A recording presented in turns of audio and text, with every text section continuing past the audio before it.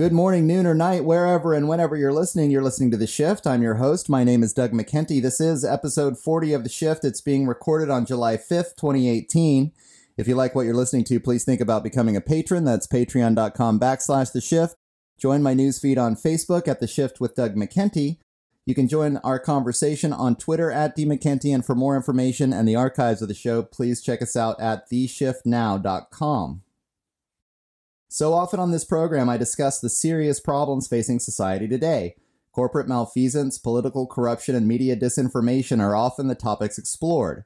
Today, however, I have the great pleasure of talking about a solution capable of healing the planet while reconnecting the bulk of humanity to the cycles of nature and allowing us to relearn how to live in harmony with the earth. My guest is Marcy Cravat, director of the documentary Dirt Rich, which explores the concept of regenerative farming. This agricultural technique can be used for carbon sequestration, as well as providing a long-term and sustainable form of food production which utilizes natural processes to encourage healthy soil growth. Though the concept of sustainable living is often co-opted by globalists and corporate forces seeking a polished veneer on top of a controlling and even diabolical agenda, Dirt Rich goes deeper, following a cast of scientists, agriculturalists, and activists that gets to the heart of what it means to develop a sustainable civilization in the truest and most authentic form. In this age of corporate agriculture, monocropping, herbicide, pesticide, and fertilizer use, as well as the excessive plowing techniques that are used, are depleting the soil and toxifying the planet at an alarming rate. Some scientists predict there are only 70 harvests left before the bulk of the Earth's fertile topsoils are left barren and depleted. Regenerative farming has the tools to solve this problem by working with the same principles discovered in nature. This agricultural technique has the power to rebuild healthy soils, reshape rural communities, and reconnect all of humanity through the food we consume each and every day. Here with me to discuss this project is Mary Cravat, the director of Dirt Rich. Thank you for being here, and thank you for helping to make the shift. How are you doing today, Marcy? I'm fine. Thanks so much for having me, Doug. Well, will you tell us just a little bit about yourself and your background, and then get into how you got into wanting to cover regenerative farming as a topic for a documentary? Okay, sure. Well, I am 58 years old. I went to film school when I was in my 40s, and before that I was a photographer. Mm-hmm. And I also was a stay-home mom, so I spent years where I couldn't go on photo assignments, and I became a textile designer for a little while. I come from a background, my father was an actor, and he was a circus acrobat with Burt Lancaster. They grew up together. And so I was in and around film and Hollywood and that kind of thing when I was a kid. However, I never thought that I would ever make films. I just never seemed like something that was on my radar or even something I had any interest in at all. But I loved taking pictures.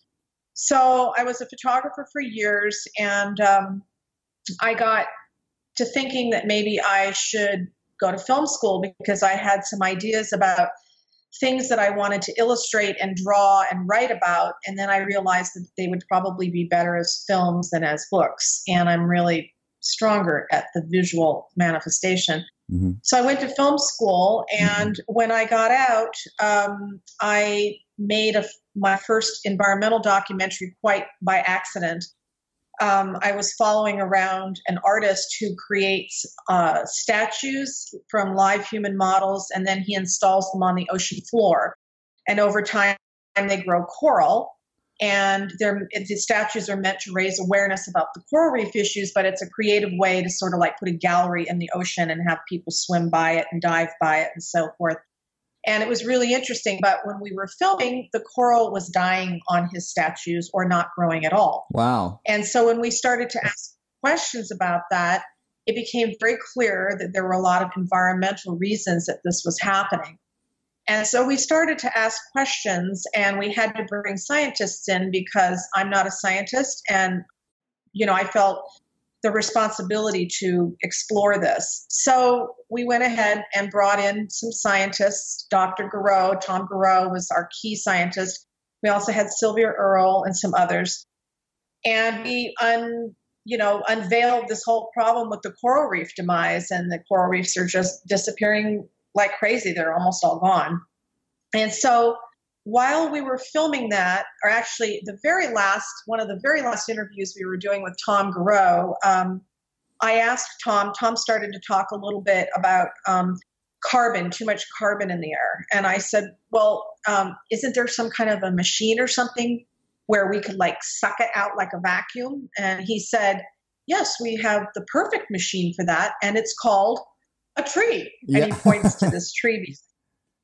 So I tell this story so many times, so I apologize to people who've heard it before, but it's just, you asked the question, so I have to tell you. Mm-hmm. So I didn't have, I was in the middle of an edit, and it was a complicated edit because we hadn't anticipated this becoming a science film. So we had to merge the art and the science, and it wasn't easy. And so I just didn't feel like I had enough space in my brain to hear him talk about all of this, but I found it interesting. He brought up the term biochar, which I'd never heard of before. He was bringing up all this carbon talk, which I really didn't even know what he was talking about. But I found it very interesting, and I decided to put it on the back burner. And I decided that when some space freed up, while we were on the festival tour with Angel Azul, that I would start to think about a new film, which is always what seems to happen when you go on the festival tour and you see the fruits of your labor and the reaction that you get to the work that you do. Suddenly now you want to start thinking about making a new film, which is this where I'm at right now with Dirt Rich, because we're just starting the festival tour.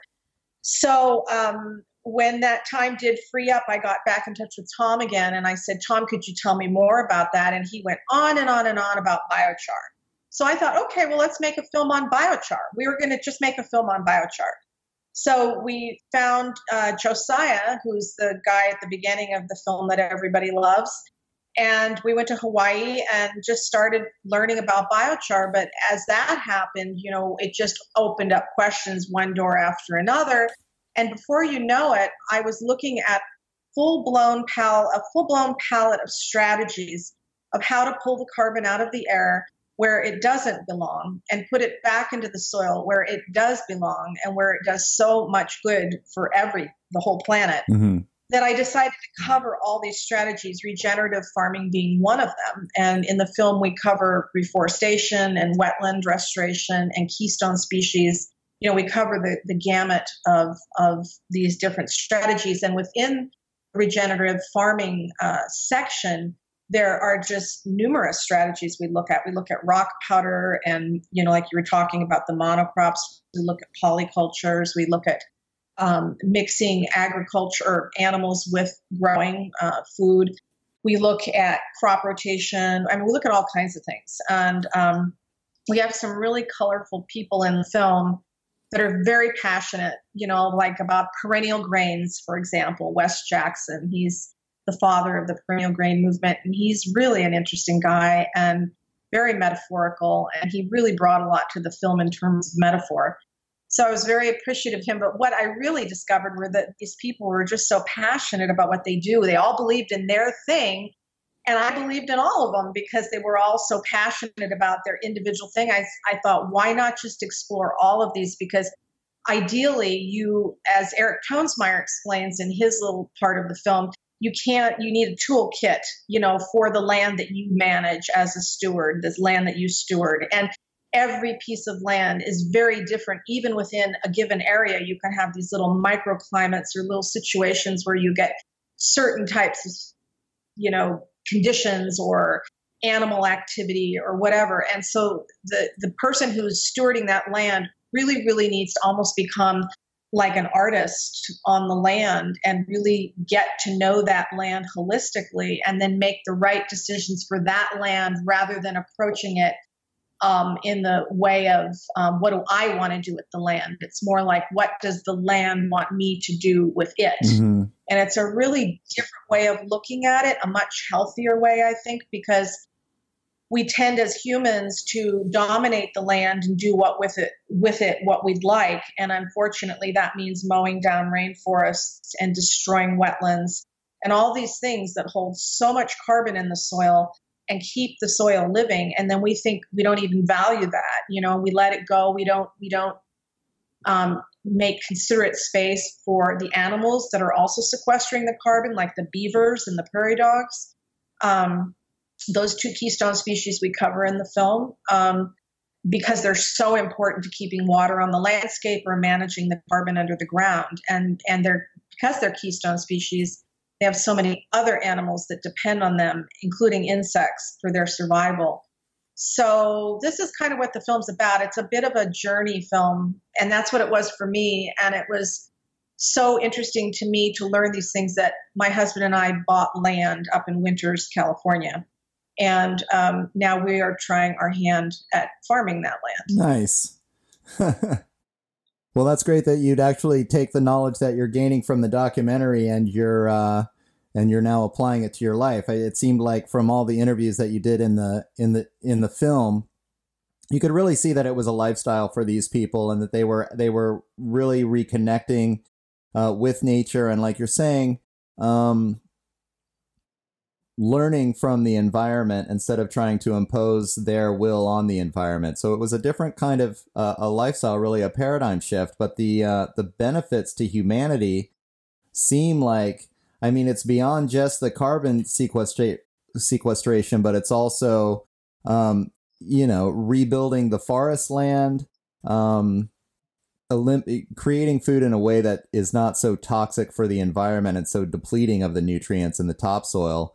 Can you talk about some of the problems with the corporate agricultural system that so predominates everything today, and then how this film addresses those issues, by bringing up these variety of solutions that can help to create a more of a sustainable agricultural system overall? Mm-hmm. Well, obviously, most people are starting to really grasp the concept that companies like Monsanto and chemical companies like Dow and so forth that are producing these chemical fertilizers and chemical inputs in the form of fungicides, herbicides, pesticides, are really damaging the soil so much that the soil is no longer living. It's more or less a prop to put a plant in. Mm-hmm. And so to keep that soil there for the plant, because the soil's not making any of its own nutrition or anything because there's no microbial life in that soil, they're forced and they have to keep putting these chemical inputs in and onto the soil and plants so that the plants will grow. And in order to combat more things, they've come up with the GMO crops, which are just, grown in monocultures, rows and rows and rows of corn, for example, or soy, mostly to feed cattle, and that are in feedlots, which is also something that I'm very much opposed to. I'm not a vegetarian myself, although I find myself moving more in that direction all the time. Mm-hmm. I've really, really cut back. I am very, very mindful when I do eat meat that it's, grass-fed, that these animals have had good lives out on the pasture. Although I'd like to get to a point where I just wouldn't really need it anymore at all. And I'm moving towards that. I understand people are on different, they're in different places on this issue. But what I think we should all agree on is that it's not okay to destroy the soil to grow these GMO crops that require all of these chemical inputs to feed all of this cattle that shouldn't be in feedlots and raised on feedlots. So what does that mean? It means that whatever you grow, be it an animal or a plant, should be grown where it's supposed to grow. So if you're raising animals on open pasture, then that's where you should raise your animals. You shouldn't cut down rainforests or forests of any kind anywhere to put in this kind of thing, because when you do that, you end up destroying so much of the soil. The carbon gets released up into the atmosphere, which is burdensome up in the atmosphere. We've got over 400 parts of carbon per million in the atmosphere right now, and we're supposed to be, down at around 240. So we've got a lot of carbon that we need to pull out of the air to restabilize and make it safe levels, because it ends up, being processed in the ocean, which is not good. And so, when you realize that basically you should be growing things where they're supposed to grow, where the conditions are right for growing them, then you can do things regeneratively. But when you try to dominate the land in order to suit what you want, you have to compromise something. Something has to go. And when you start to do that, you upset that very fine balance.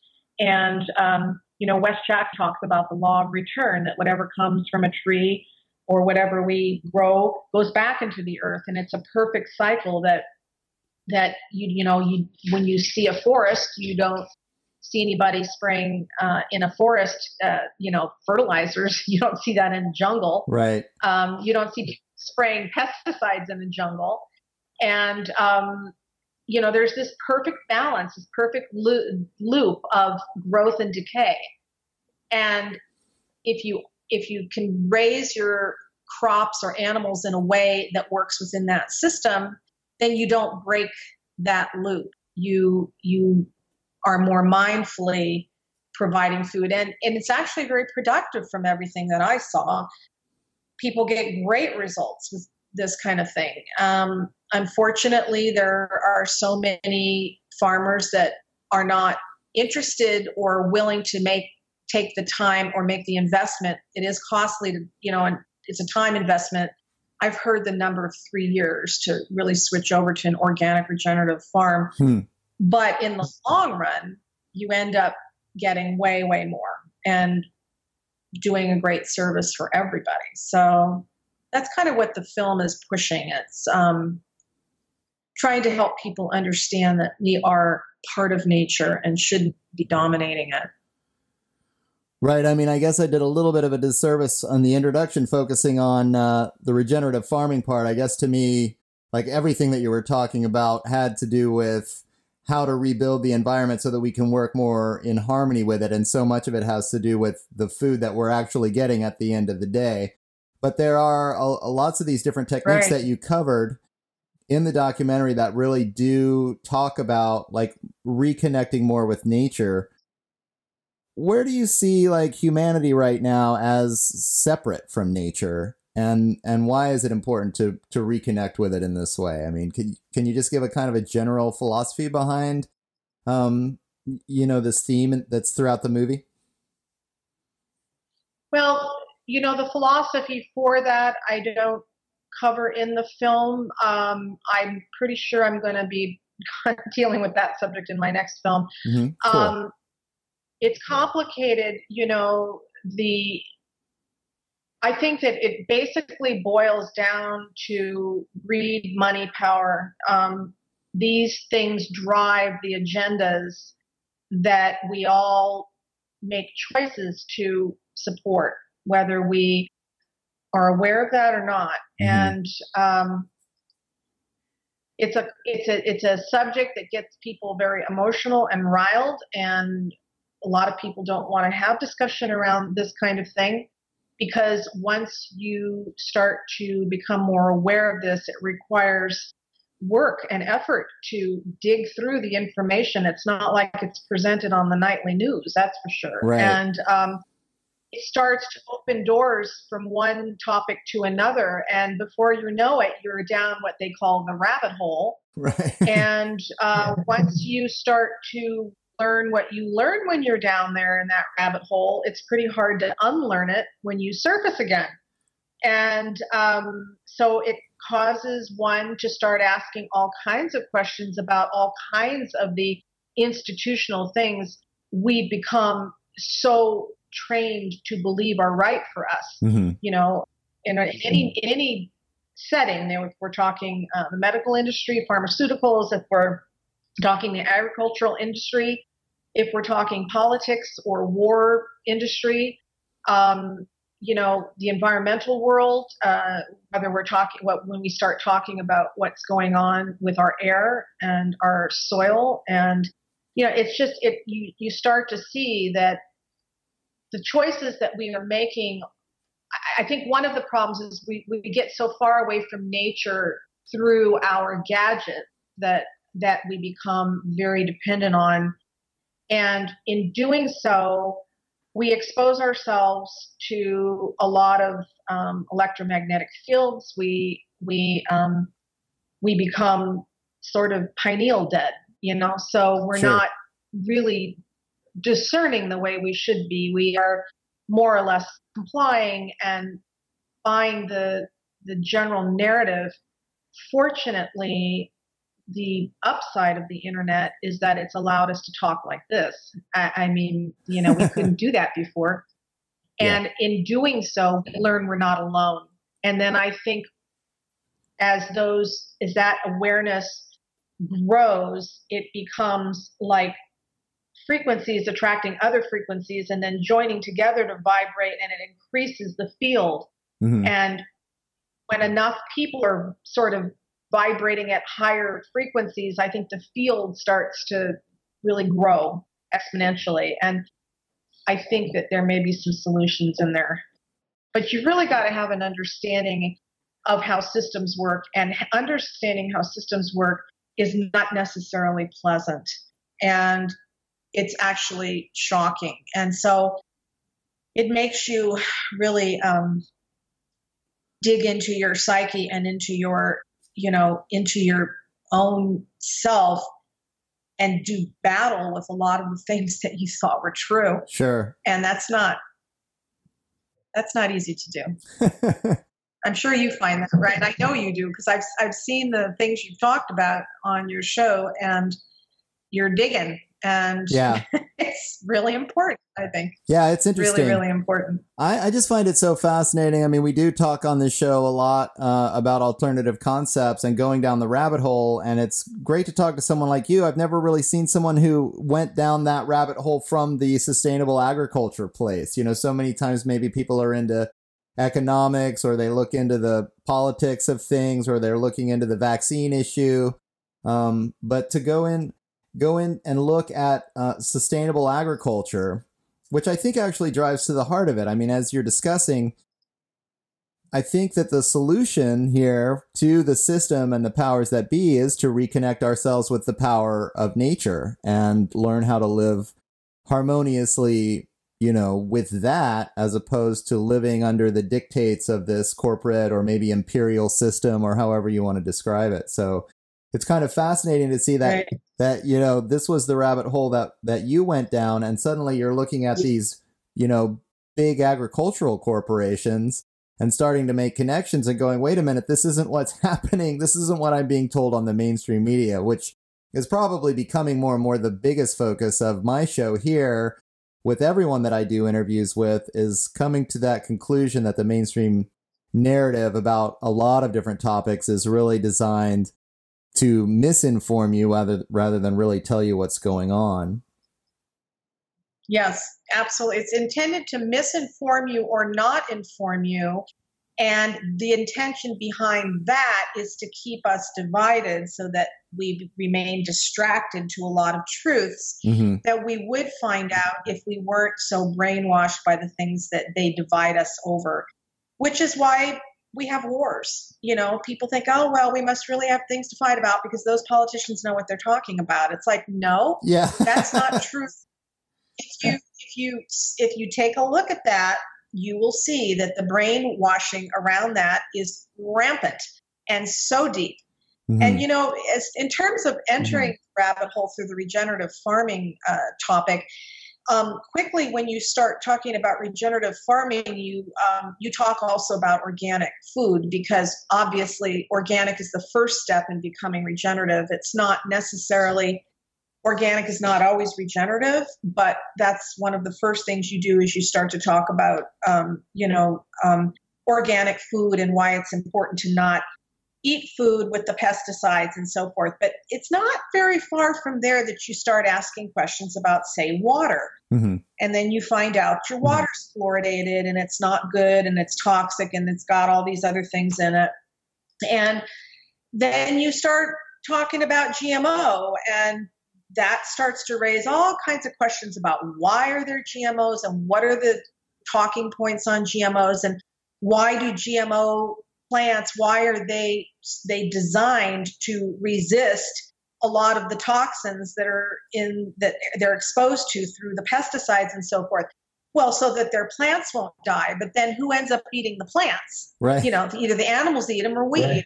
So yeah, maybe their plants won't die, but we will. And so what ends up happening is you start asking questions. Well, what's the motive there? What's the agenda? Are they doing this for profit? Are they trying to make a medical customer out of us for the rest of our lives so that we're having nothing but health problems that they then throw all their pharmaceuticals at us with? And then that starts to take you over to the pharmaceutical world. And now you start asking questions about that. And when you start going to one, it takes you to another. And it's not very far off before you start looking at really big issues like war. Then you start looking at war, for example. What are a lot of the agendas about war? Well, a lot of them we're very familiar with. The weapons manufacturing, the money to be made and putting in oil pipelines. But the most recent huge horrid thing that we're learning about war is the human trafficking, the pedophilia that's attached to war. You've got all these displaced families and children, people that are in desperate situations, and there's money to be made human trafficking. There's money to be made off of these kids that go into pedophilia. Well, you start down that rabbit hole and you start finding that there's not only just money to be made, but there's ritual attached to all of this stuff. So now you start looking at who are these people and what are these rituals and what are they doing and why are they doing it? It's like one question after another. And do you stop? Do you stop asking questions? I guess at some point you can get saturated and think, I can't do this anymore. Or you might fall into a position where you're fearful to ask questions. I mean, look at how many holistic doctors have been murdered. Yeah. A lot. And, or you start losing friends and close, disputes with family members and such. And at some point you have to make a decision about how you're going to handle this. And what I'm coming to in my own process, and everybody's at a different place, but what I'm coming to is I'm starting to develop a real interest in the tools that sort of transmute a lot of this stuff. And so Great. I'm very interested, in this but you can't go there without an understanding of what's going on. If you try to ignore what's going on, or you think you don't need to know because it'll depress you or it will bring your energy level down, well, it is depressing, but think of the people that are suffering these things. I mean, think of people that are in war-torn areas who are being blown to pieces. Our discomfort versus their torturous, somewhere we have to learn to have an understanding of what's going on so that we can call out what's wrong and take some responsibility for our choices, even if we don't want to be on the front picket lines. So what I'm finding is, for me personally, energetically, I'm finding some very interesting topics around how to sort of transmute these things from a more energetic level, because I'm tiring of, getting tired of the trying to have conversations with people that don't want to have conversations. And I feel that sort of hit a bit of a rock wall, which is why I'm so appreciative of your work, because you get out there and you bring the stuff up and you bring people on to talk about these things. And there's so much to be learned from these people. Yeah. And I loved your Alana Freeland interview. This should be common knowledge, and it's not common knowledge because it's not on the nightly news. And what's going on here. So, people like you that are out there getting this word out, I just am so appreciative of. Thank you, Dr. Yeah, thank you, Marcy. I really appreciate that. I mean, as I appreciate your work too. I mean, anybody that's creating art or creating, a medium through which a lot of this information can get out and then get the word out, the better it is. And I think more and more people are starting to realize that what they're getting on the corporate news is not really what life actually is, and it does seem to be depressing. But I think that, it's certainly gotten a lot easier for me now that if you have a network of like-minded people, and I'm really enjoying doing this show because I get to explore even different ideas and people that are farther down the rabbit hole maybe than I've been willing to go, or trying to get more of a big picture idea of just this whole crazy scene, and trying to really figure out what's going on. And I do think that it is, it is a paradigm shift, and it is a spiritual reconnecting, which is why I think that Dirt Rich is an important film, because it is teaching us that the solutions are there. I mean, all the people that you interviewed, they have the science, they have the techniques, they know how to do this. We could be living in this completely different era, and instead we're still continuing to allow these large corporate players to do what they're doing. And one of the things, and we can get into this, and this goes back into the film, is, why do they make these GMOs? Why do they toxify the environment so much? I mean, why they literally are spraying poison on everything, and they don't seem to care about the repercussions, which, come in the form of everybody getting cancer, and come in the form like what you're talking about, ocean acidification, coral reefs are dying. We've just had this big abalone die off up here in Northern California and Oregon and Washington off the coast. I mean, we're watching the Pacific Ocean getting hammered by Fukushima every day. And, corporate agriculture is a big part of this. Well, no doubt. And they have such power. However, we give them the power if we choose to support those things. So one of the inspirations I hope people will feel in watching the film is how much better it is to be choosy about what you eat, because then you don't have nearly the amount of health problems, and you then don't become a victim of the medical pharmaceutical cabal. Mm-hmm. And so,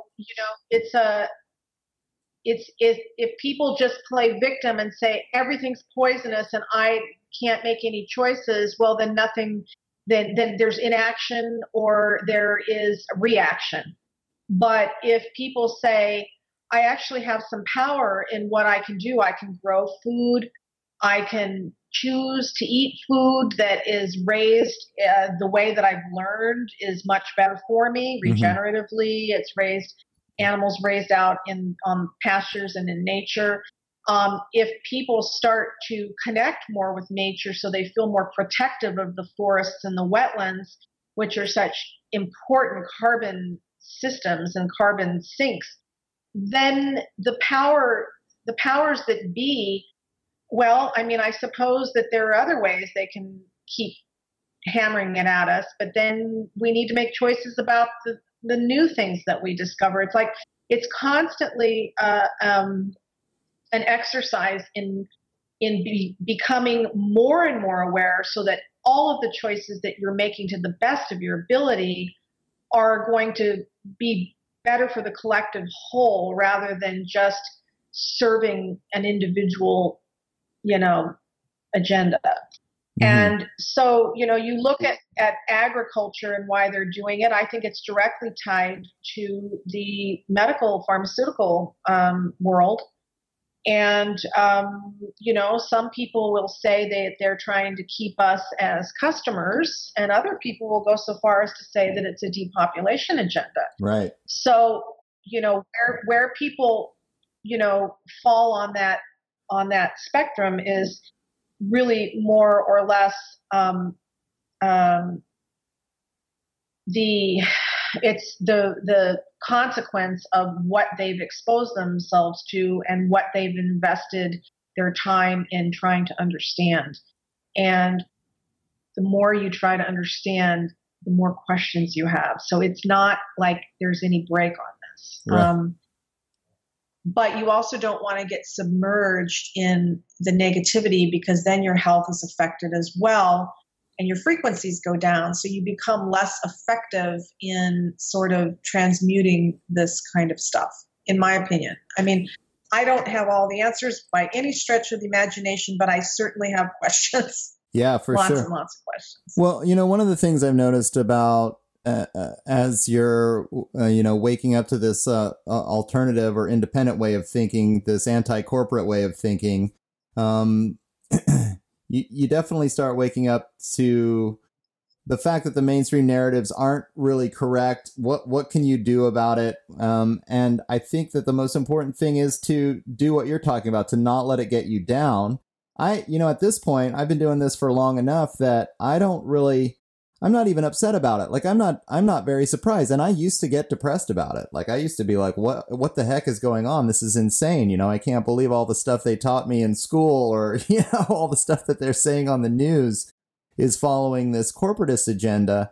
But now it's like, of course, rich people are going to take control of the media and then give you some kind of whitewashed version of reality that's, that gets us all to follow along with whatever they're talking about. And you can see, you just reminded me that Monsanto, of course, big agriculture, was bought out by Bayer. So you're seeing that there's this odd connection between big ag and big pharma. And it's right there in front of our faces if we can just see what's going on. And I think that, again, going back... It also ties in... Yeah, sorry, Doug, sorry. No, go ahead. Well, I was going to say it also ties into the whole plant medicine topic. Right. And I've been watching this series on Gaia Network called Psychedelica.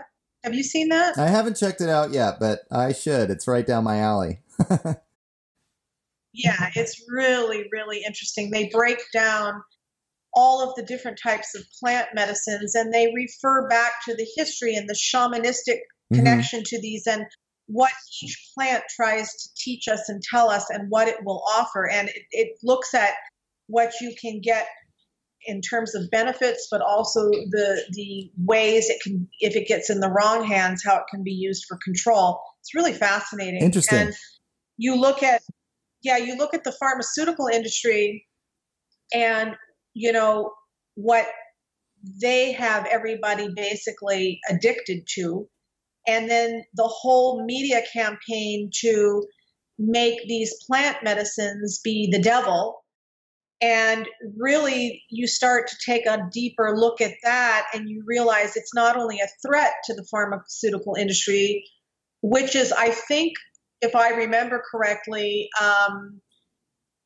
that what is the story about prohibition? And I'm not remembering what I was going to say, but anyhow, the medical marijuana thing is another one too. It's like the so many industries don't want us knowing about that, including the alcohol industry, but the prison industry as well. The prison industry is a big, big industry, and they make a lot of money off of people getting thrown in the slammer for doing drugs, and so there's this whole psyop about these drugs. And again, it goes to these agendas.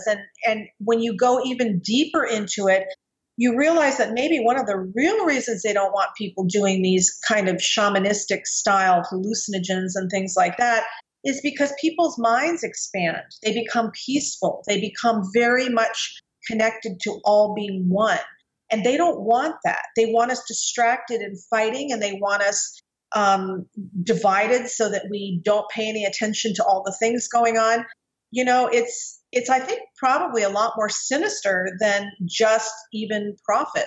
In other words, I mean, we all jump to, they just want to make money, but at some point they've made all the money they can make. So what's driving the agendas is something else, and something more, something deeper. And that's, Yeah, I think what you were saying earlier about plant medicines being used for control, like so many things actually are a tool. Even like my interview with Ilana Freeland, about the HARP project, or this Tesla technology, which obviously could be used to create free energy for humankind. There's so many different applications, but these guys take it and they hoard it for themselves, and then they use it for control. I think the same thing is true about drugs. They don't want us to have access to plant medicines, but they want to be able to, patent the drug, make it illegal for the rest of us to use them, and then sell it themselves in this way that can be used for control. And I'm even, bringing up the psychedelics, thinking about the way the MK Ultra program and some of the intelligence communities did experiments on people about using psychedelics, but using them in this controlling kind of methodology rather than in this mind expanding kind of way, which, some people may have experienced, which helps them to recognize the extent of the brainwashing that's happening. Yeah, that's pretty scary stuff. Yeah, that's pretty scary stuff. And when you look at how Hollywood is wrapped into all of that, and you look at how the music industry is tied into all of that, and the CIA, how they use, these things like MK Ultra and so forth, and how it ties into back to the ritualistic pedophilia stuff. Mm-hmm. These things all start to connect, and it doesn't seem like such a mystery anymore. It really points to the questions about who's in control, who's really in control. When you bring up the media, I mean, basically we have 6 companies, isn't it, that own all of the mainstream media. Yeah. So of course the narrative is very, very easy to control. That's not hard to do. It's not hard for them to control it. And every time you go into an airport or in many restaurants across the United States, they've always got, CNN up. Well, I heard that during the elections, which that's a whole other big bad issue. They say that the CNN's ratings are up. It's because they've got all of this contracting with all these airports and restaurants everywhere that they're always running. So it always looks like, people are tuning in when in fact people are seeing it because it's up at airports. It's disgusting, actually. If you're in an airport, it doesn't matter where you're sitting in that airport. There's another TV just about every time you turn around with CNN or Fox or whatever they've got going. And you're just inundated with this brainwashing stuff, and you become so desensitized to the topics that you don't think about them anymore. You just kind of like, I can't deal with this war stuff. Yeah. Like, well, I have a hard time with that. It's like, it's easy for us to say, well, we go have our lattes, It's another thing if your house has been blown up and you've got no children left, or children have no parents left. And, we need to own up to this. Our tax dollars are paying for this. And part of the reality that I think we have to face. And it means turning off that mainstream media, because there just is not going to be information there that's going to help you gain awareness. It's just not. Yeah, that whole topic of the war thing, I don't even know how to put it, but why are we constantly at war? Why do we spend so much money on the military? Why are we building these massive weapons of destruction? And then just going around the world and seeing the devastation that's happened in the Middle East with everything that's going on in Yemen right now. Even what's so interesting in the mainstream media right now, where they're talking about this immigration crisis, they're not discussing that so many of these are refugees from either the war on drugs, which you already kind of discussed, but also the Honduran coup from 2 years ago that, the U.S. completely backed a corporate dictator essentially and caused the deaths of thousands of people, and people are fleeing from this war zone caused by American foreign policy. So I don't understand that either. And they seem to have neutralized the anti-war movement to such a complete degree that it's almost not even a topic of discussion, when really, and just to go back to the film, what you're talking about is a different kind of lifestyle. We don't need, if we all can live sustainably with locally grown produce that's getting the job done in terms of, satisfying our basic needs, we just have no reason to even involve ourselves in these massive conflicts, or I don't even know, like the lifestyle that was described in Dirt Rich is talking about something that's, you're taking care of yourself. You can live off the land, between you and your neighbors and your small communities. I mean, this is one of the things I was envisioning, was that rural communities can really become viable again with these kinds of agricultural techniques, where lots of farmers can be using these techniques, and you have lots of small farms. Going back again to the idea of the personal responsibility, where people need to make these choices to buy organic food or food that's been developed in this kind of way, and stay away from these big corporations that are pushing this stuff on you, that are really just trying to fool you into thinking that what they're doing has anything to do with helping you out in your life, Yeah, I totally know what you're saying, and it's so true. When we were in Panama filming, it was kind of interesting, this story about their cashew nuts. They export cashew nuts in little bags or in bigger bags, but you just get the little bags on the airplane, and you can see in any little convenience store they've got the bags of the cashew nuts. And as we started asking questions about the cashew nuts, it turns out that so many people just have a cashew nut in their yard, just happen to have one in their front or backyard. So what they do is they bag up their cashew nuts that they pick themselves, and they put the bag out like you put out your trash. Oh, yeah. And the cashew nut factory comes around with the truck, picks up the bags of cashew nuts, and makes, payment to those people for their cashew nuts. Wow. And then they take cashews to the factory and they bag them and export them. And if you just think about, gardening in that way, where you might have lemon trees and, your neighbor doesn't have lemon trees. There are so many creative ways that you could, organize the production of food in any given neighborhood. It could be a street, or it could be a neighborhood. And, we don't do it. And instead, the other thing too, that I think, there's the growing of food, but there's also the growing of soil. So we all eat these foods, and we have the peelings from the vegetables or fruits that we eat. We have the old tea bags and the coffee grounds and all these things. They all make fantastic compost. And, if everybody was doing, saving this stuff and just putting it out in their yard in a pile with their leaf clippings or bush clippings or whatever, they would have soil once a year to put on their garden. So if you let it just sit there, you don't have to do anything. It just becomes compost after some time. You can do it more quickly if you're really good at it. But if you don't want to be bothered with turning it and all that, just leave it there and it'll turn into soil. And then come springtime, when it's time to fertilize your garden, you don't have to go buy anything. You just take the compost from your own piles around your yard, if you have a place to do that, and you put it all over your plants, and your plants love it. They give you more apples, more blossoms, more everything, and then storing carbon as well. And these urban gardens, our backyard gardens, are really the perfect example of the way to grow a polyculture, because nobody grows rows and rows of one crop in their yard.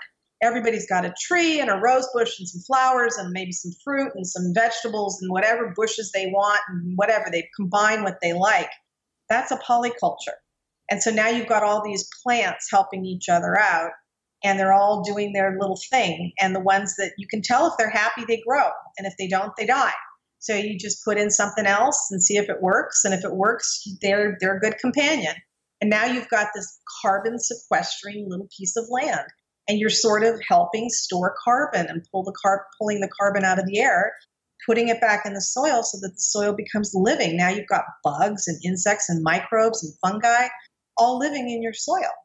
I mean, it's really pretty interesting, and it's pretty right there. The solutions are right there in front of us, so, right. Doesn't make a lot of sense to not do them. Well, and the other thing is, again, as I try to get through in the introduction, is this idea of reconnecting with the natural cycles of things and learning to live with nature in order to make our lives easier, actually. And again, this stuff is right in front of our face. I remember in the movie when you're talking about the keystone species and you're talking about the beavers, and how nice would it be to have beavers helping us control, instead of all these artificial dams and these concrete reservoirs that we're building that's actually depleting the water resources. The beavers were doing that naturally for years. And we have to bring this back. We need to learn how to live with the beaver. We need another part of the film was the rotational grazing, where you're actually integrating your cattle or your horse herd or whatever you've got in with your wheat crop, and you're going back and forth and you're fertilizing your crops that way and feeding the animals. This is the way that the prairies grew for millions and millions and millions of years before humans started doing all of this monocropping. And it just seems like it makes so much sense to reconnect in this way, learn from the cycles of nature, make your own compost, have your own backyard garden. And then suddenly you're living a totally different lifestyle. You're living more sustainably, but emotionally, on that frequency level that you were talking about earlier, you're connected with the whole world around you and what you're putting into your body, Yeah, I think you become happier, and Sure. you then there's more goodness shared rather than competition and things that are not so pleasant. Mm-hmm. You talk about the prairie. It's actually really interesting. We used to have a lot of buffalo on the prairie, and the buffalo would be chased along by wolves or, animals that would want to eat the buffalo. And so the buffalo would keep moving along. They'd never stay in one spot. Plus, they move away from their own dung and urine. They just keep moving. So what are these buffalo doing as they're moving across the prairie? Well, they're actually fertilizing the prairie with their dung and urine, but they're also keeping the grasses mowed down to just enough to stimulate regrowth of new grass.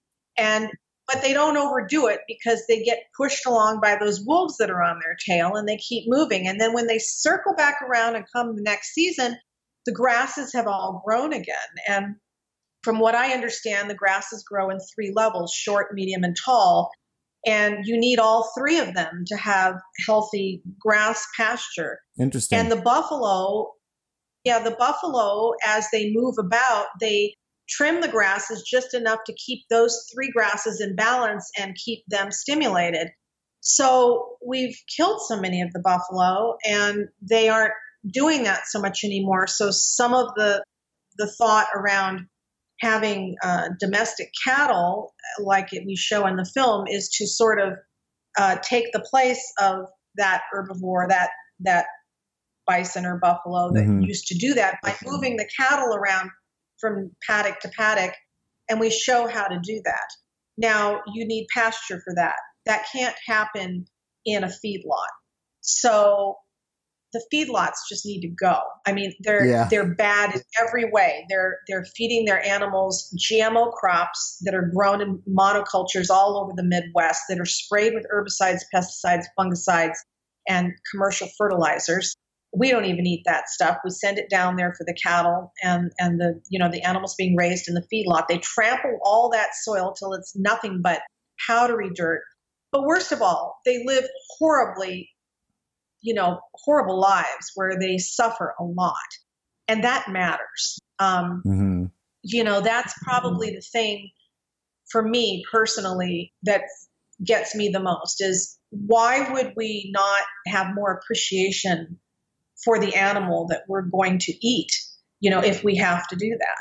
And where did we get off thinking that they're just a beast that can be treated like that and killed? It's just wrong. There's nothing about it that's right. And so the feedlots, they just, and then they've got the whole antibiotic thing too that happens at the feedlots, and the animals get sick and they shoot them up with the antibiotics, or they shoot them up with antibiotics or other things to fatten them or whatever. They've got all the things they do with all their pharmaceuticals. It's just bad news. And so what does that mean? Well, there's only so much pasture around the world, and that's where we should be raising our pasture animals. So does that mean that we should lessen our meat consumption or not eat meat at all? Yeah, that's what it means. It means we should only be living within the means of what we can supply. So rather than saying, well, I'm going to dominate that and open up a feedlot, I think the better way to look at it is, well, what can we do holistically and in the right way? And if after that, we need to think of something else to eat. Mm-hmm. We can't just keep utilizing nature as some sort of a like it's there just for our taking. That's not, we're part of the natural system as well. We're animals as well. We need to work in concert with the natural systems. Yeah, I mean, this is just the change that's got to happen. It's really the reason why I call the show The Shift, is because this is the shift that needs to happen. What you're talking about is, this disconnect between us and our food. And it's so central when you're getting meat that was grown on a feedlot or in a CAFO or one of these situations. It's like you're being disassociated from the suffering and the pain that animal went through. And you're just not connected. You're disconnected from what's actually happening. It's, people just have no respect for the natural world, I think. And then it leaves, so many people have this and they don't even realize that. I think there's a part of themselves that's missing. And it's a part that people need to get back and have in their hearts, that we're connected to these animals. We're connected to the food that we eat. And we need to care how this stuff is produced, because then it goes into our bodies and it affects us on this deeper energetic level. If you're eating an animal from a feedlot or a CAFO that lived a life of suffering, is that, as opposed to an animal that was raised in an open pasture that was grass fed, that had a great life and then was slaughtered with some respect for the life that was being taken and for the sacrifice that it was giving so that we can live. We feel a connection with what's going on. It's just central to the change that needs to happen, and amazing that so many people have been blocked off from this part of themselves. It's too bad. I've actually come to look at this whole kind of movement that we're talking about as one of a healing process. I think in the movie you talk about, what was the term? Geotherapy. It was on your website in the introduction, or in the description of the movie. Geotherapy. I mean, what a great term. And we all need to go through this kind of therapy. I mean, this disconnect that we're talking about is a result of the trauma ourselves of being raised in such a controlled environment, I think. And then we need to be healing. If the more healthy we become emotionally, the more naturally we're going to want to reconnect with the earth. We're going to start to work towards healing the earth. I mean, this is the transformation that needs to happen, I think, for us to get out of this toxic environment, Yeah, I totally agree. And one of the things I tried to show in the film, we spend quite some time at the beginning of the film with Josiah's kids. And the reason, people say, why did you put so much of the kids in there? I did that because these kids are like, his son, Noah, is like Mowgli from the Jungle Book. He's climbing up trees and picking coconuts and dragging racks of coconuts, and he's out with his clippers and bringing food in the house and very obviously connected to the land. Yeah. And lives on a farm and goes out and does the work and understands how things work on his farm, his dad's farm.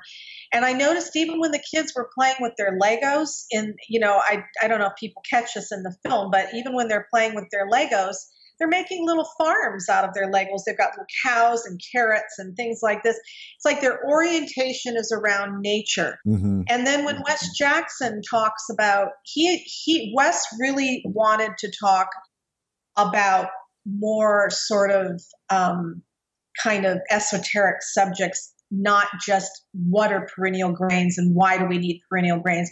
He's bored of answering those questions. Mm-hmm. He's done so many interviews, and this is what he does.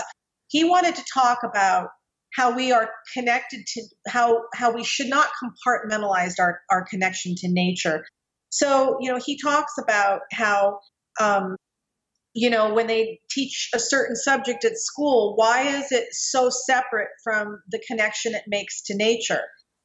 In other words, if you're going to teach a chemistry class, he says, well, is there any place in your class for the chemistry of, say, bread making? Right. He wants there to be, questions that might not necessarily have answers, but at least that you're asking. And so metaphorically, I really looked for opportunity in the film to show how nature does have answers for us. And at the end of the film, you see the kids putting the mud masks on their skin while Wes is talking about this very subject. Right.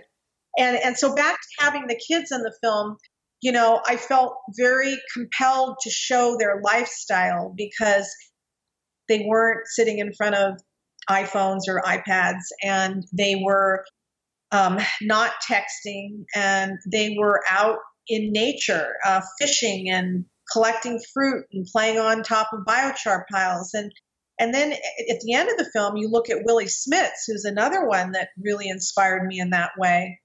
And his whole connection are orangutans. Mm-hmm. He fell in love with orangutans at a very young age. And because he saw what was happening to them, he wanted to regrow their forests for them. That was what got him all into that. He wanted to be the one to save the orangutans by making sure they had forest. And you see this passion in his eyes, and you see how much these animals mean to him. And then you realize, boy, when you have a real passion for nature, you protect it. And you learn to work very respectfully within that system. And I think that's what you're talking about. I think you're talking about how we need to get back to that. And I couldn't agree more. Yeah. Yeah. I mean, there's got to be some kind of a connection that so many of us are missing that we get back if we want to start to turn this ship around and get on a long-term trajectory that's sustainable, that can actually, I mean, that notion that comes up in the film of 70 harvests left. One of the things I was going to bring up when you were talking about the buffalo, I think that on the prairies in North America at one time, there was some 30 feet of incredible topsoil that had been produced by the years and years and years of the buffalo herd going up and down in this way. And now they're talking about 70 years left of arable land that can actually function to feed the planet because of these big agricultural techniques that aren't working. So unless we make some kind of drastic change, we're counting our days. I know it's a psychological kind of trick in a way, because when you see so many rows of something growing, you think abundance. You think, mm-hmm. wow, look at all of this corn growing. This is really prolific. But you don't realize, that it's actually doing so much damage, and that there's so much soil erosion, and that there's no life in that soil, that it's literally dirt. And, you were talking about the topsoil from the buffalo, and also to mention what those prairie dogs are doing under the ground down there. Sure.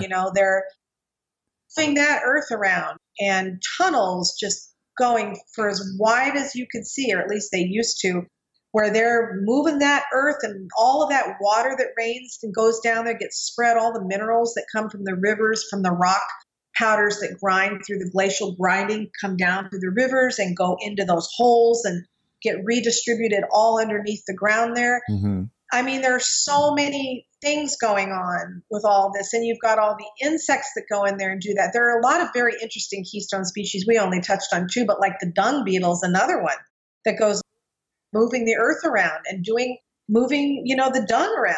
And we just don't realize. And I think people are becoming more aware, like they're aware of bees. People are starting to understand that we need bees, and bees are dying off. Right. I don't think they necessarily want to talk about all the reasons why they're dying off, but they are dying off. And, I don't think our air is doing them any favors these days. Yeah. And not to mention glyphosate and everything that, is sprayed on the fields.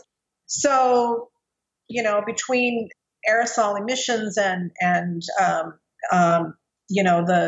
all of the poisons that are sprayed on the land, how can we expect things to stay healthy and alive? It's like it's imperative that people wake up and ask questions, because we are all dependent on everybody contributing to the solution, or at least as many people as we can get to sort of fulfill the 100th monkey type thing, where there are enough people that understand what's going on, actual shift in paradigm can actually happen.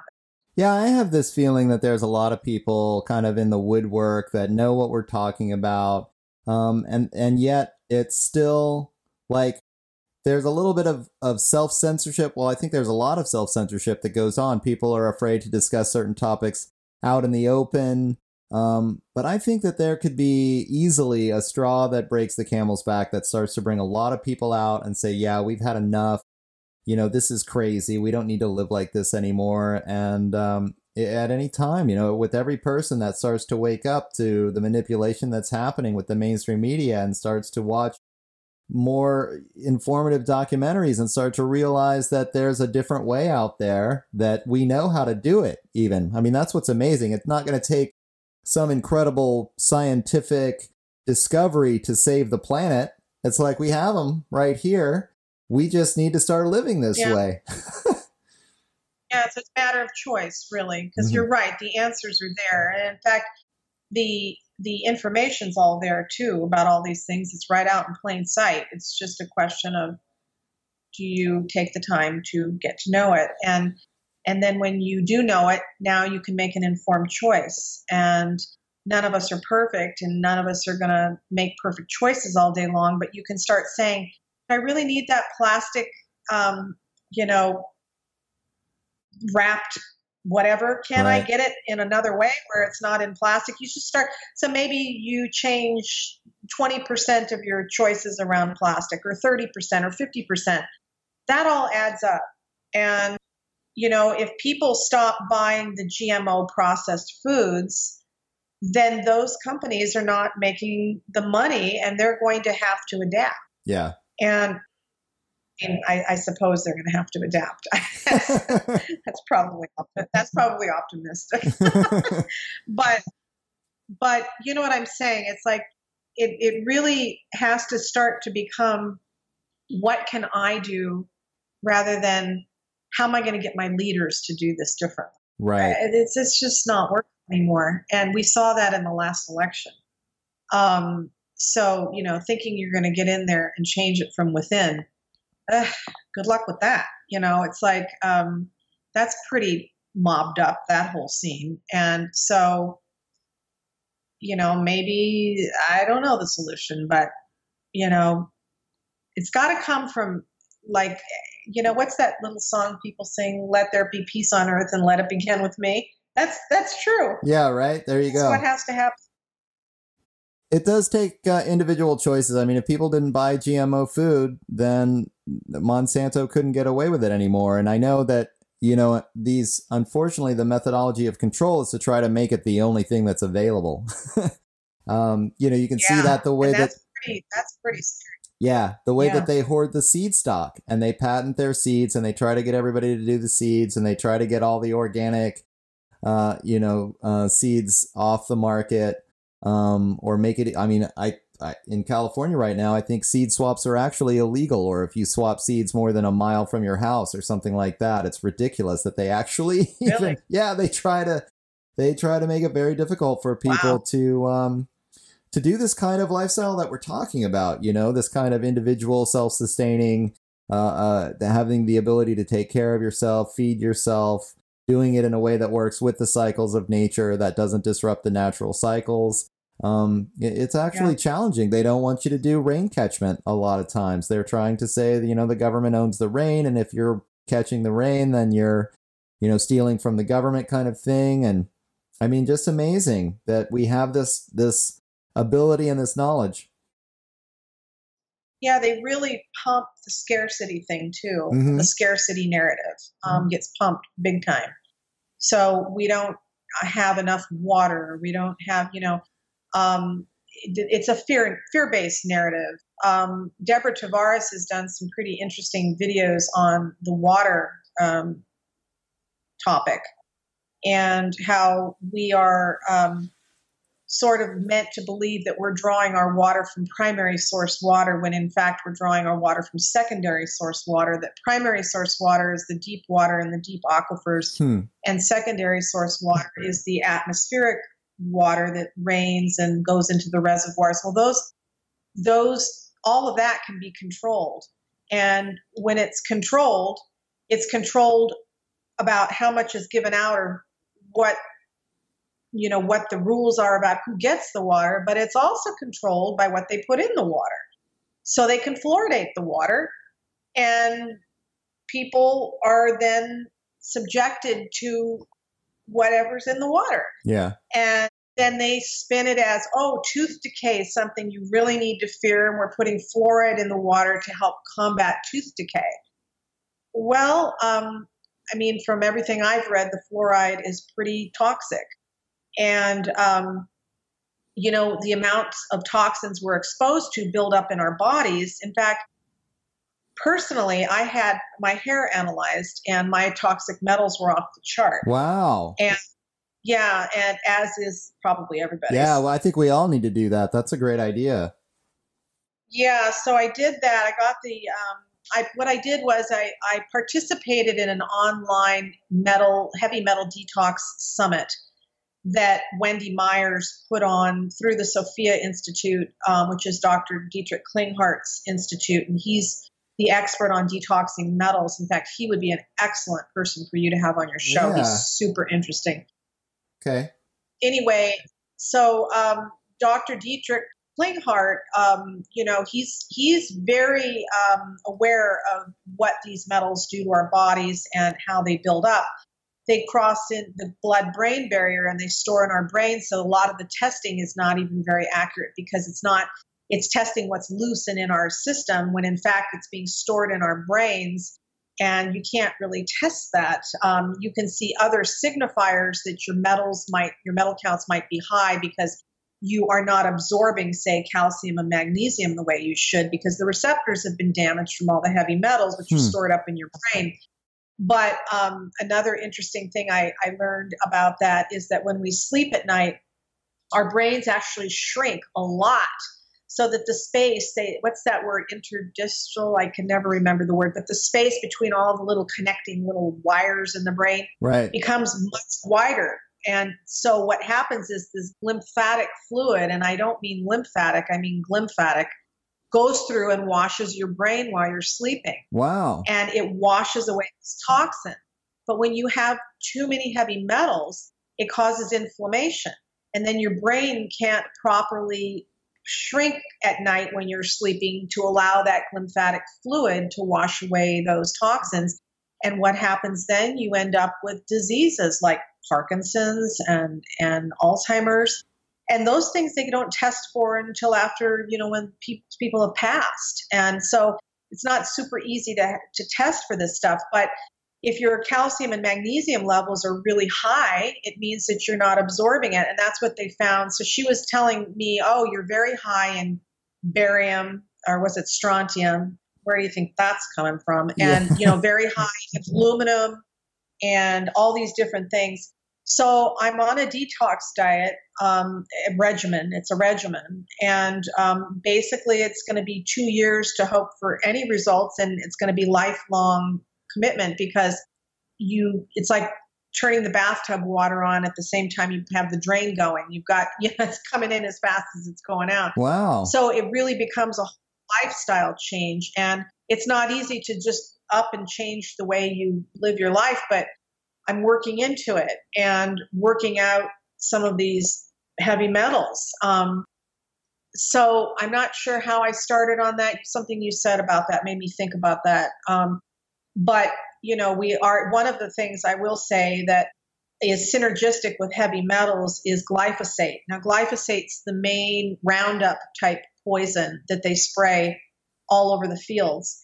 Well, that glyphosate in conjunction with the aluminum makes it exponentially more dangerous.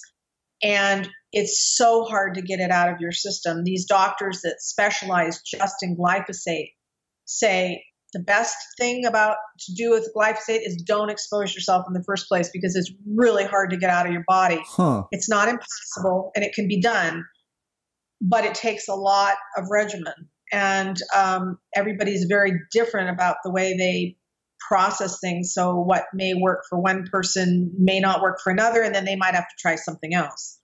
So these doctors that were at this heavy metal summit, they talked about all of this. And I was just like mouth dropped down, aghast at how many toxins we are exposed to through the air, the soil, our food system, through vaccines, through our water. And it's like, it's really easy to get kind of overwhelmed and then just say, oh, I can't deal with this. But I suggest take it a step at a time and try and, make a different choice about, say, the water you drink. That's a good first step. Mm-hmm. That's a complicated first step because then you don't want it to be in plastic and blah, blah, blah. It's like it's always another thing. So you have to kind of put your work in. So I'll make it easy on you. You can get glass bottled water from Mountain Spring, which is out of Arkansas. And you can have it delivered to your house. The bottles are really heavy. It takes 2 people to put one onto your stand. So it's not the most convenient thing in the world, but at least you're drinking water that doesn't have all that stuff in it, and it's not stored in plastic, which is also problematic, not only for you, but for the environment, and for the animals that live in the environment, in the ocean, for example, and are having to deal with those plastic gyres that are floating around, in the middle of the ocean. Mm-hmm. So, it just never ends, Doug. It's like it's one thing after another. And I think what you said about just getting closer to nature just eliminates so many of these problems. So if you can just kind of think about good farm living, even if you live in a city, you can grow some sprouts on your counter and your neighbor might grow something in their yard. I've just got up on my deck potatoes growing, and they're growing really well, and just some felt bags. There are ways to try and grow some food, or go to your local farmer's market or your local natural health food store and try and make good choices, I guess. Yeah, I mean, there's a lot there. What you talked about in terms of, I think, how the, whatever you call them, the corporate elite are creating this system of scarcity where you have to go to them and you have to buy this toxic stuff. I don't know. I it's interesting we talk about, is there a depopulation agenda? It certainly seems like after the end of these 70 harvests that we have left, there's going to be one, and they don't seem to care about, trying to find a more sustainable or long-term way to feed the 7 billion people. But, in terms of the seeds or the food or even the water, I think it's hard for people to imagine that a group of people would try and create an artificially scarce environment off of, water that should be so plentiful that everyone has plenty of water. And yet I think maybe that's part of the reason why they're so toxic, is they toxify so much of the freshwater sources that are easy to get to, so that people have to start buying bottled water. I think that's even, what you just said is based on an understanding that there is even a global elite, which Mm-hmm. a lot of people are not there either, or think that that's just simply not true. And it's not even that they don't believe it, but they don't buy that at all. There's no way that that's the way the world works. Right. And so, this is why I keep coming back to there's responsibility in becoming aware, because when you learn one thing, it takes you to the next thing. And you have to sift through that information yourself, and you've got to figure out what you resonate with and what you don't resonate with, because it's really easy. One of the things that I've noticed is that even, groups of people that I trust for their information put out information that it's just, I don't agree with. So then what do? Throw the baby out with the bathwater? I don't think that's a good idea. I think it's better to take what you can get from that information and then figure out where you're going to go to learn and grow from that point. Mm-hmm. And maybe not put all your eggs in one basket. this is happening with a little bit with the geoengineering community, is that they are talking about how the global warming agenda was created and that they're co-opting it to sort of come in and save the day by doing solar radiation management so that we don't have so much global warming.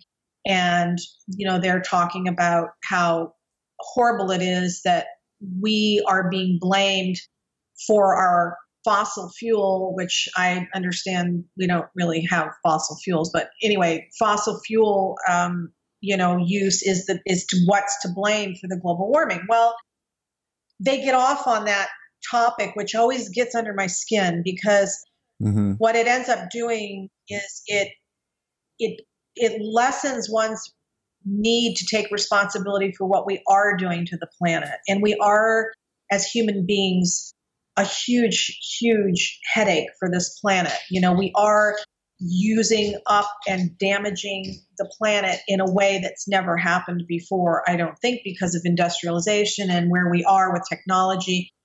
And so saying that we're not responsible and we've been, sort of the global warming message has been co-opted so that they have an excuse to do solar radiation management, that bothers me a little bit. It's not that I don't think that they don't co-opt messages and that they haven't co-opted that one. They certainly have. And I do think there's a big part of it that they've created, this global warming thing. But there also is truth that the planet is heating up. And there is, it's absolutely true that we have too much carbon in our atmosphere. And it's absolutely true that we don't need that carbon in our atmosphere. In fact, it does damage. We need it in our soil. It's absolutely true that our soils are depleted. And so you have to be real careful, when you get the information to say, well, slow down, let's take a better look at all of the ins and outs of that argument. And, it's difficult because then you get into arguments with people and they want you to be all about their way of thinking about it. And it's complicated, And then if you start going even deeper down the rabbit hole, you start getting into even bigger topics, around galactic issues and things. So it's like,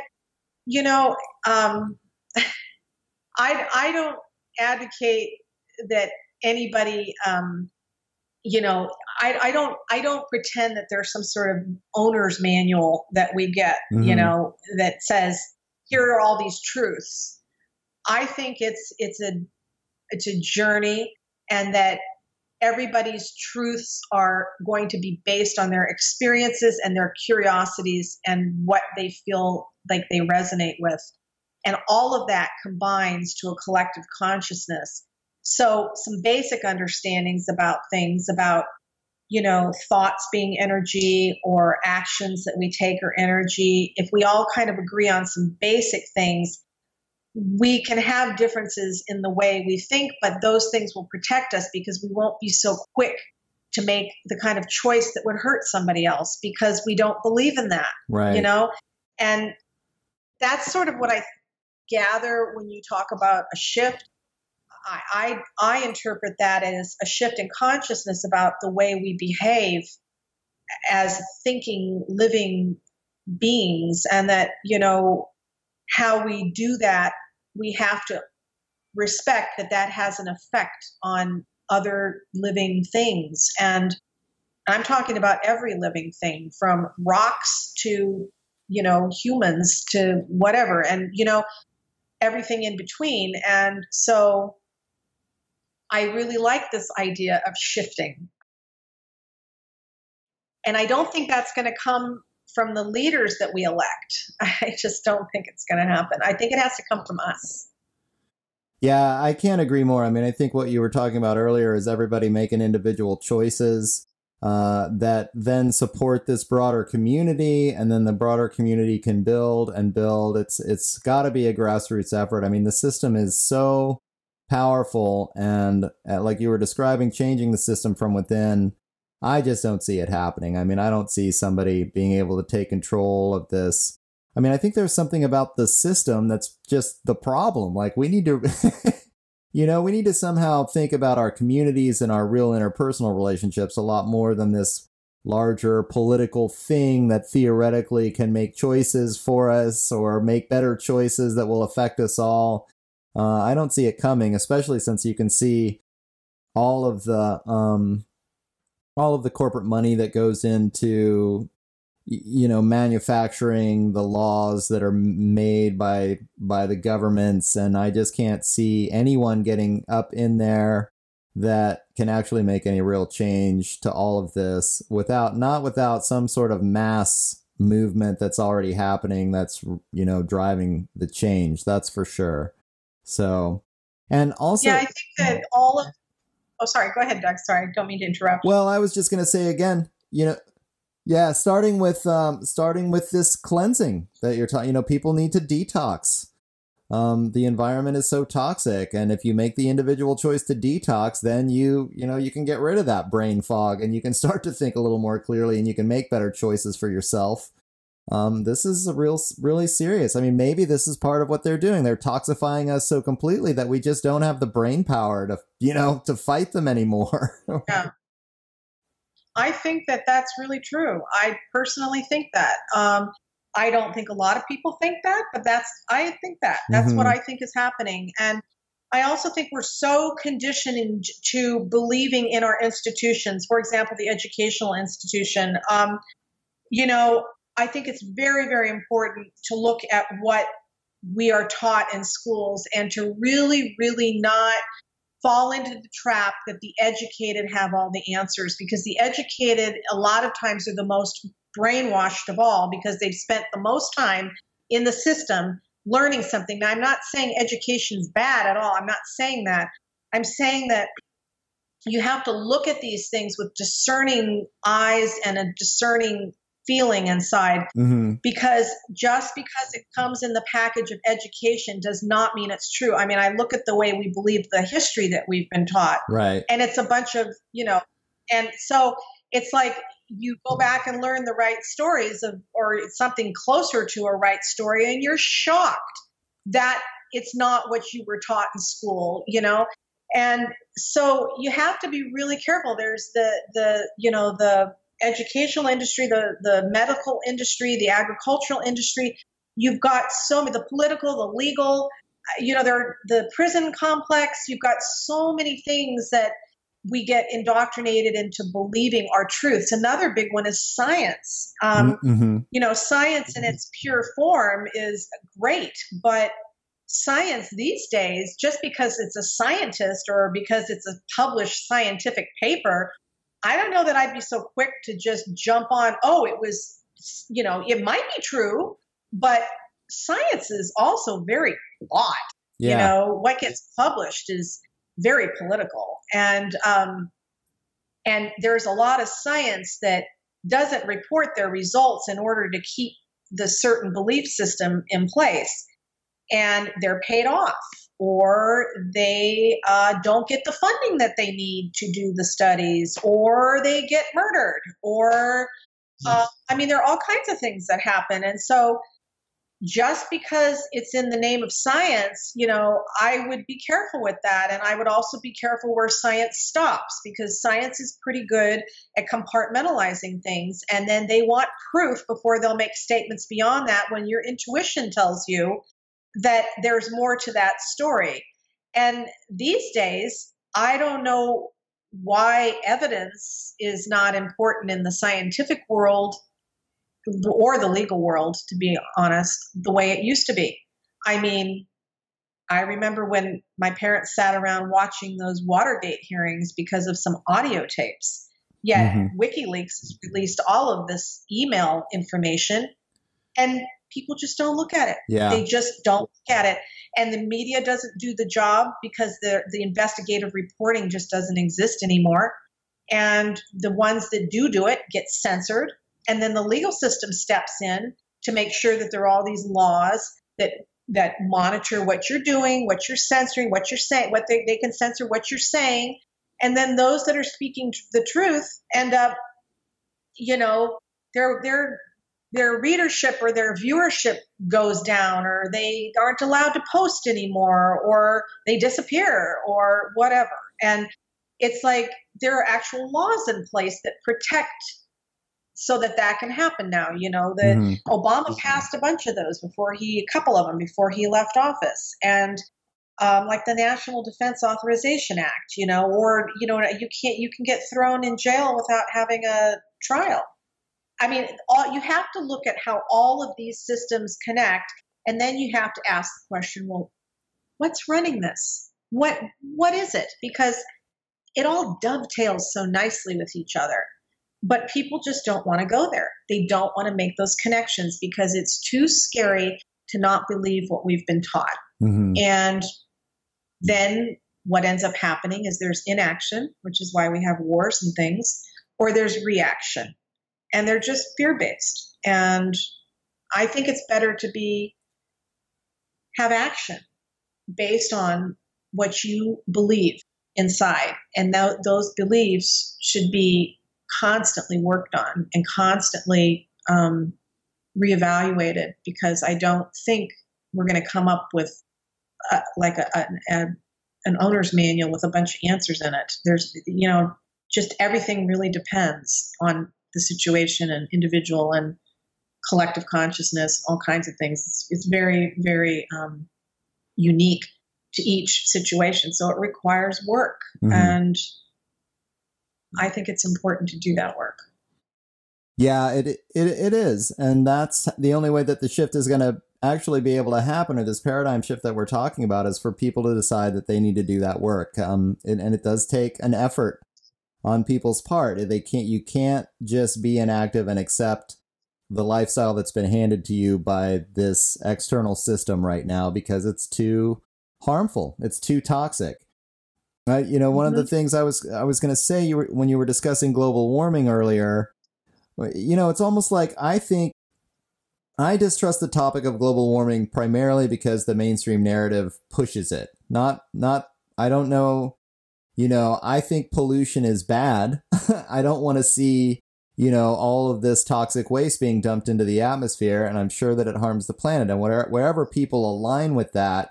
But the way that they promote the narrative in the mainstream media, I don't think is really correct. And it's caused the entire environmental movement to go in the direction of fighting climate change. Whereas I think what we've been discussing for the last 2 hours or hour and a half, and what you're really getting into in Dirt Rich, is this notion of toxicity. People need to come to wake up to the idea that this civilization, the way that things are being run by this current system, is just toxic. It's toxic for us. It's toxic for the planet. And it's not going to last much longer. I mean, even if if you're a global warming skeptic, or if you're not concerned about the CO2 in the atmosphere, I mean, certainly, breathing in the air pollution in the cities with cars driving by all the time, or I think the ocean acidification, which you made reference to with all the coral reefs dying, this is caused by high CO2 levels now in the ocean. This is a big deal. You can't kill, all this life in the ocean with the CO2. And it's like nobody really discusses that. These are poisons and toxins that are being released into the atmosphere by our lifestyle. And one person at a time, I think we have to make that choice to make the lifestyle change to no longer ingest these toxins by supporting our local organic and regenerative farmers, and detox ourselves so we can get these heavy metals out of our brains so we can start to think like rational human beings, Yeah, I think you're so right. And I think you are right to question the global warming narrative.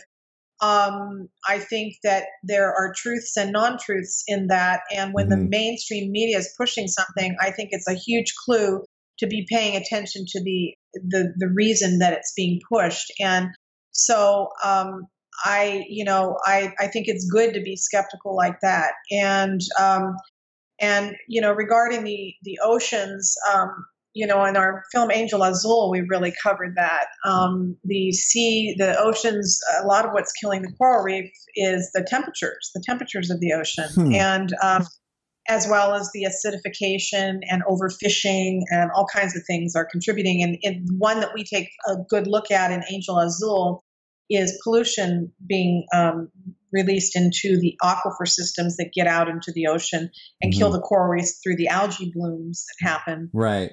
And we really cover that a lot. So again, we have this impact on the planet with everything we do, with the way we take and with what we put back. And I think understanding the way the physical systems work, Tom Garreau mentioned that in our film Dirt Rich. He said, kids aren't taught the natural systems. They should be learning this, about these plants and biology of plants and so forth in elementary school. And, it's so true. These things don't come across at early ages. So kids don't necessarily develop an appreciation for these systems. If the educational slant was different and, we weren't so focused on, producing test takers that, the whole educational system is just another whole story. But, we would, and misinforming, through bad history lessons and things that are just not true. If we were to get more to the core of things, I think people would feel a lot more empowered to trust themselves. And they're not conditioned or raised to trust themselves. They're conditioned and raised to trust what they've been taught. That's really different. It's really different. And then, rules get put on us, and rules, I think, are more or less there to control, as opposed to, say, guidelines that kind of empower more. Sure. And I would like to see more empowerment of young minds that are still kind of innocent and curious and willing to believe things that as adults we would never buy, because I think that there's a lot there and a lot to be learned. So yeah, we have a long way to go, but I do agree with you that some of the first steps would be to get ourselves physically healthy by eating right, making good food choices, and detoxifying so that we decalcify those pineal glands that are, manufacturing the melatonin that helps us have a good night's sleep so that our brains can clean and clear out, or that are crystalline in their structure so that we are more able to pick up extrasensory perception type things that help us get a feeling about something or discern something, or our intuition becomes more, active. And then, we then start gravitating towards tools that work, towards cool, fun stuff that works, like sound therapy or meditation or, talk about crystals and rocks and what it gets into all kinds of really interesting stuff. And all of that stuff is like good. It's like it feels good. It feels very considerate of everybody else. It feels like a sort of a basic understanding that we're all one kind of thing. And I think that's a way healthier way to go than the way that we are programmed to go for the purpose of keeping certain people rich and powerful. And that's taking it to a certain level. There's levels that go beyond that. But that seems like the most obvious. Yeah.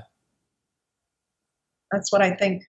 I mean, I struggle myself in my personal relationships and all of this.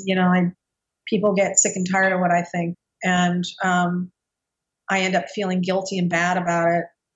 Then I, try to rein in a little bit, but I don't feel that doing that for very long is a good idea, because I really feel that personally for me, I want to be part of raising collective consciousness. It's just what I want to do. I don't expect everybody else to do that, but I would like to have a little bit more expectation about people taking responsibility for becoming aware, at least, because at least when you're aware, you don't buy everything that you're told. And then even if you don't act on it, and even if you want to remain quiet, at least your consciousness is operating at a different level that I think brings benefit to us all. That might sound a little woo-woo, but that's the way I feel.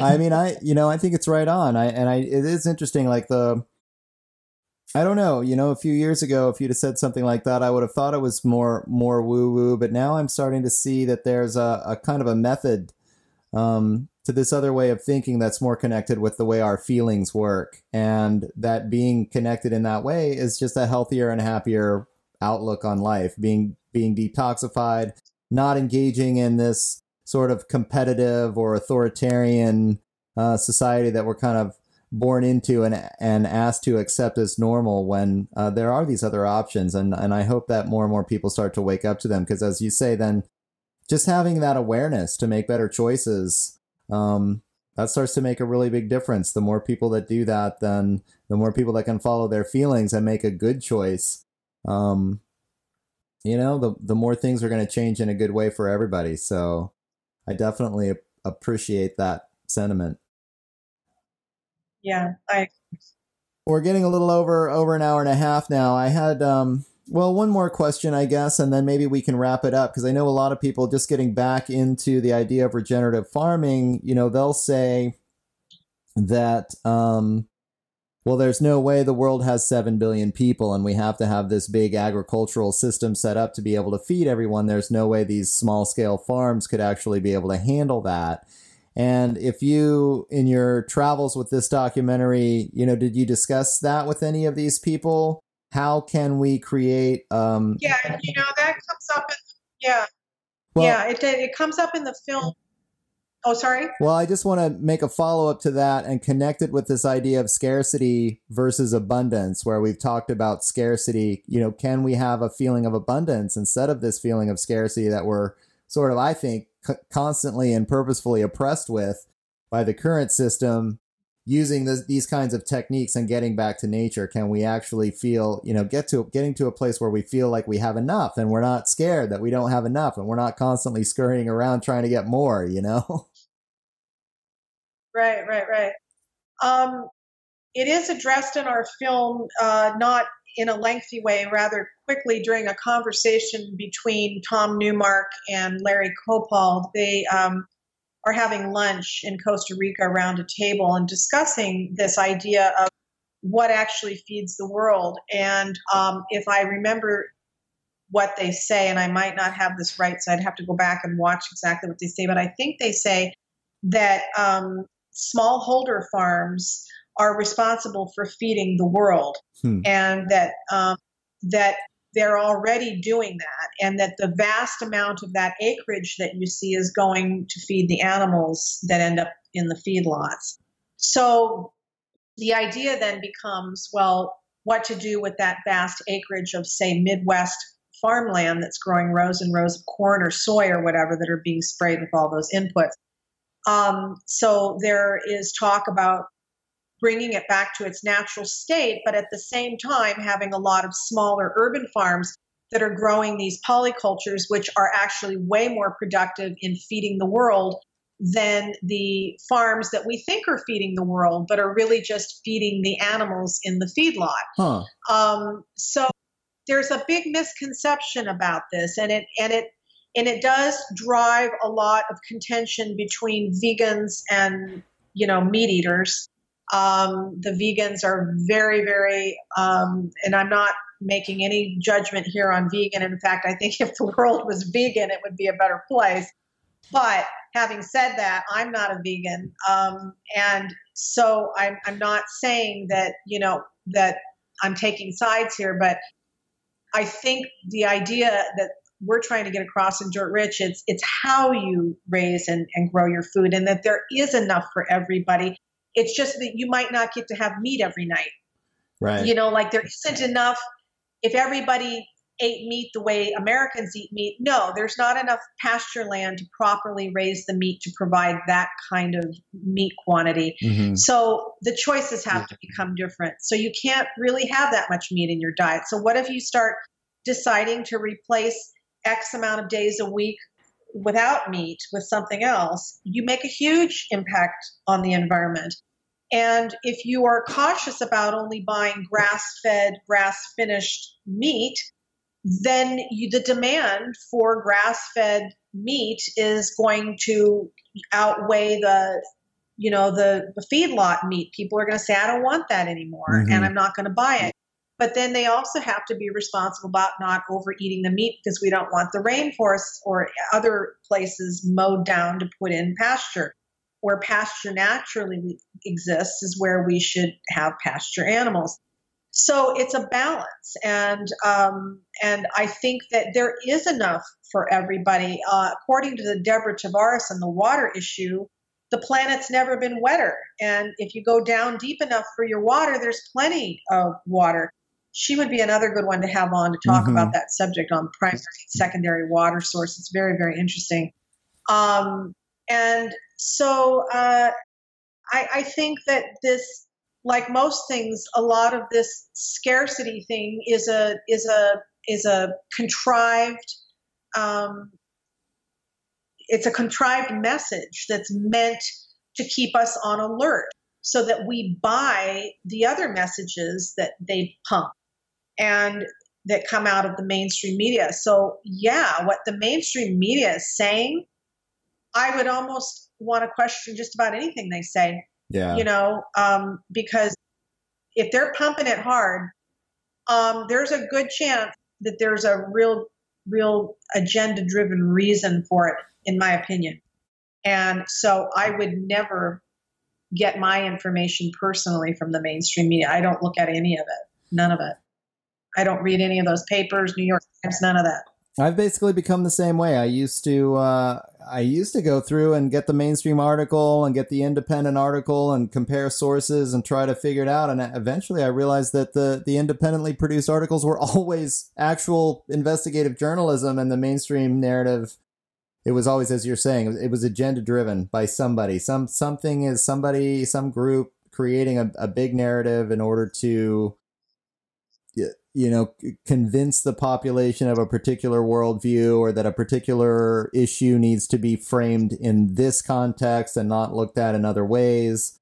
So I've gotten really sketchy about it after doing a lot of research to try to see, what was going on. I've kind of realized that, this is not, whatever's going on with the mainstream media is not actually informing you of the truth. There's something going on behind the scenes. That's driving some kind of, I think, social engineering, creating some kind of manufactured consent is a great term for it, I think, to just continue the status quo without really thinking too much about it. So I was going to just say that it's also important to be constantly, vigilant about alternative media as well. You really have to pay attention to the possibility of co-opting and all that stuff. Mm-hmm. So just that little... Well, and I'm just going to do one last question about what are your thoughts for your next project? You said that you're kind of already on the awards tour for Dirt Rich. So what are you thinking about doing next? I'm in the research stage right now for my next film, and I'm trying to expose myself to as much of the necessary exposure and the transmuting tools for the things that I feel I've spent enough time exposing myself to. Like, I want to move to the next stage. So again, it will be a solutions-oriented film. And, I'll be exploring, I haven't decided yet exactly which tools, how far I'm going to go with it, but I'm currently actively exploring. And so I listen to all kinds of videos constantly. I'm very fascinated with what's going on with the secret space program. I'm very fascinated with sort of this raising of frequency type stuff. I'm very fascinated with it.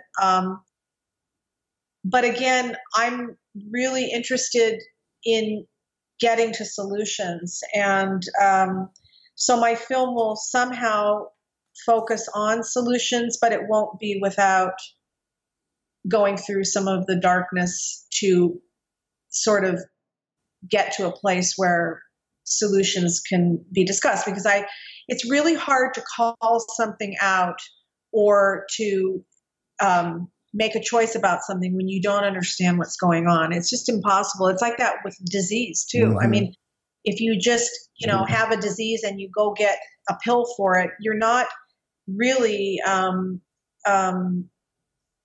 curing the the other parts of what contribute to the disease, which are the spiritual and the mind components of disease. And so if you really want to heal from disease, I think you've got to go to those places to understand what your solutions are for that particular problem. And that's, the way I think it is for all problems. And so I'm interested in always in solutions, because